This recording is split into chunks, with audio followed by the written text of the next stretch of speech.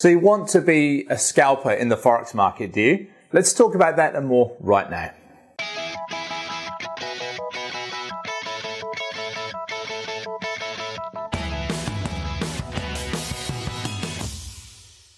Hey Forex traders, it's Andrew Mitchum here, the Forex Trading Coach video and podcast number 273.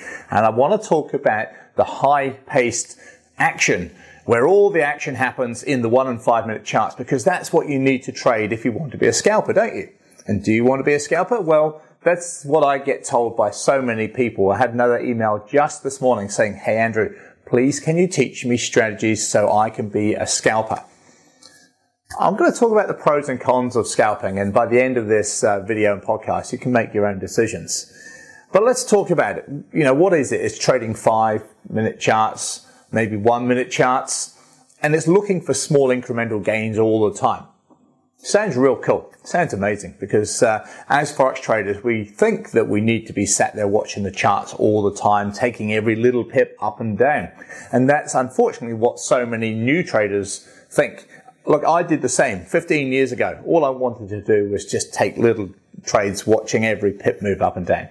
I can promise you the reality is that on those shorter time frame charts, the probability of you seeing a really high quality trade setup on that pair that you're trading at that time that you happen to be looking at your charts is quite slim. And, you know, with hindsight, with the benefit of hindsight, I can go back through on 5 minute charts and go, oh, look, there was a great setup here and there's a perfect setup there. But the chances of me being at the computer at that time, you know, is quite slim.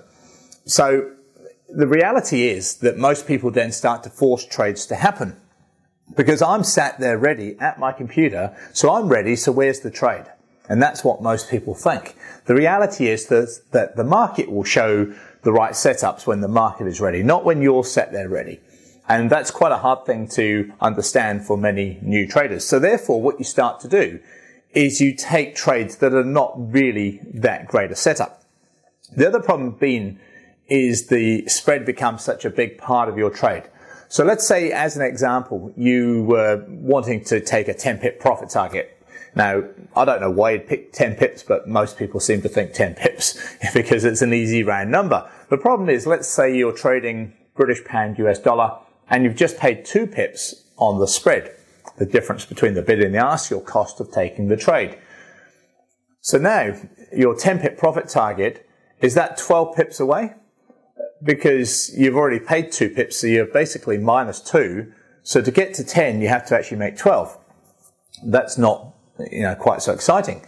If you make 10 pips and you've just paid 2 as a spread, well, haven't you just, and let's say you hit the profit, haven't you just lost 20% of your total profit to the cost of the spread?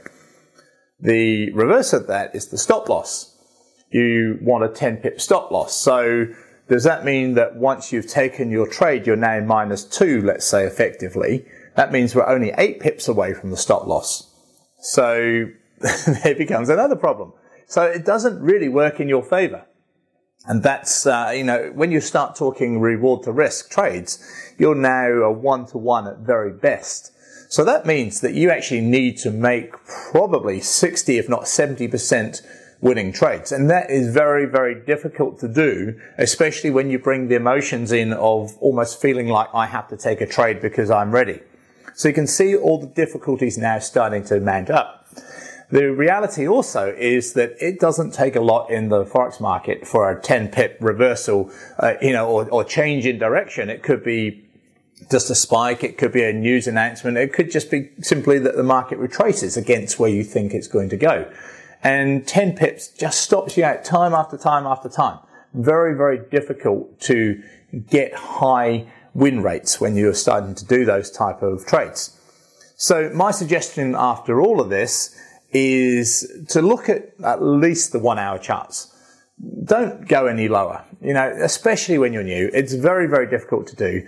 Look at the 1 hour charts as the absolute sort of lowest, shortest time frame.